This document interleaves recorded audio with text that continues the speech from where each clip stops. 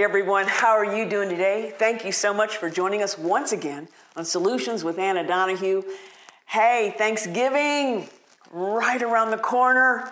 Hope you're doing well. We're going to give you some reasons and thoughts on why you can be thankful this season. It's a fabulous season, and then we lead into Christmas. Today's message, gratitude. It's been called the healthiest of all emotions. Gratitude, thankfulness. So that surprised me because I thought the healthiest of all emotions would be forgiveness. Healthy, when you are able to forgive someone or to be forgiven. Aren't you excited and thankful? And then I thought, well, wait a minute. This makes sense to me. Why gratitude is perhaps the healthiest. When you are forgiven, you are thankful, right? So I do get it. Gratitude, been labeled the healthiest of all emotions. I found this in an article. Gratitude actually increases your immunities. Being thankful. Think about when you're not thankful and you're frustrated and just the opposite of all that. Your immune system goes down. Think about stress, what it can do. Gratitude increases your immune system. Boy, I feel like I'm getting a word for someone right now. I really do. You know how I know? I can feel in my inner man, pause, let that sink in. That might be an answer to what you're going through with anxiety and frustration. Take a moment, pause. Certainly something good has happened in your life. Push the other out. This is going to help that immune system that you are working on so diligently. Be thankful for something. Amen? Whew, I feel that. Whew. It increases your immunities. It makes you more resistant to stress. Being thankful. You've turned around something. I've got Stephanie Zuloff, a dear friend of ours who also works with us on this program. She's going to come at the end and talk about how to turn something around for the good. She's going to give you an idea of how to do that. Look at this. Gratitude makes you less susceptible to illness. I guess so, if it's building your immune system. And it brings a multitude of benefits to your mind, your soul, and your spirit. Soul, your mind, will, and your emotions. Being grateful, gratitude.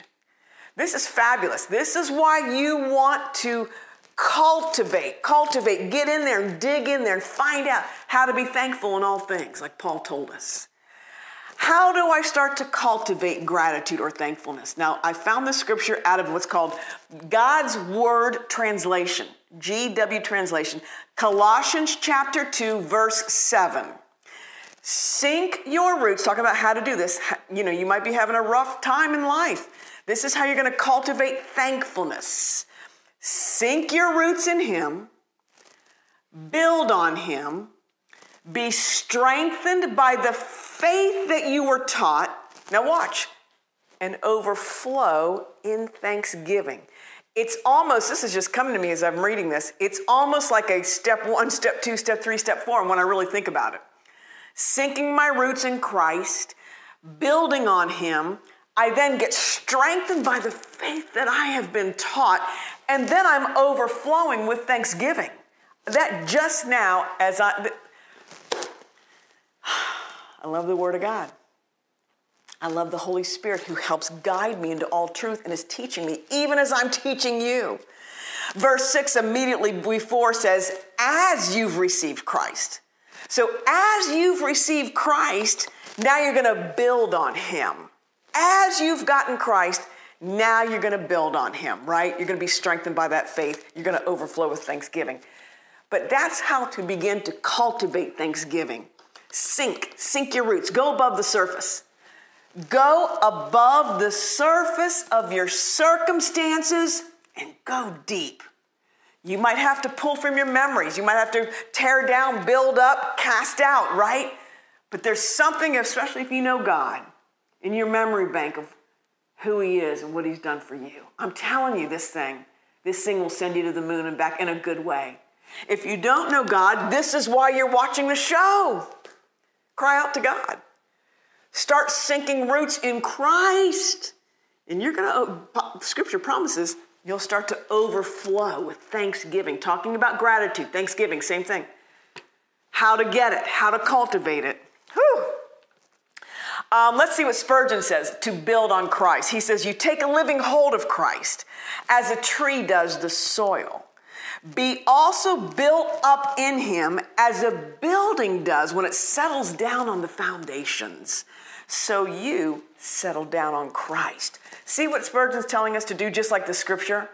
Instead of just trying to be thankful in your own strength. Okay, I'm thankful. Okay, I'm thankful. No, you're not. Because I've done that before too. I've tried to work it all up. But when I take the time to really look around and say, man, God saved me. God did so many things for me. I start to shift. I start sinking my roots back in Christ. And before I know it, I'm building on that foundation. I start being thankful once again. Being strengthened by the faith that you were taught, overflowing. That's an overflowing brim. The biblical concept of the word thanksgiving does not depend on something you have or you've received. Now watch. The word thanksgiving in this text has nothing to do with your outward circumstances, but rather has everything to do with your spiritual attitude towards life. This is so powerful. The biblical meaning of the word thanksgiving is because Jesus lives in us, we have an overflow of expression of him flowing out of our lives. Now, this is why I opened with, you want to sink your roots in Christ. This is how you cultivate it. Because if your root system is in anything else, it's only a matter of time before the discouragement and the despair of this world starts to get in. You see what I'm saying? So that's powerful that Thanksgiving isn't just based on circumstances. My Lord, if that's the case, you're going to be a roller coaster, up one day, down the next. But when you're sinking your roots in Christ and you're thankful for him, start to flow out thanksgiving. I've got 4 easy ways to help you reestablish that root system. You know, life, as one person wrote to us, I put it on last week's show, can be tough. Things can happen. I get that. And if you're not careful, they can make you cynical. They can make you bitter.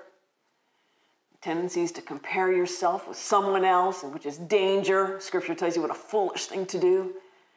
You compare yourself with Christ, and if Christ is in you, and he can be today, that's joy, that's incredible, that's hope, that's a future compared to the other. But if you need to reroute your root system, try these 4 things. Number 1.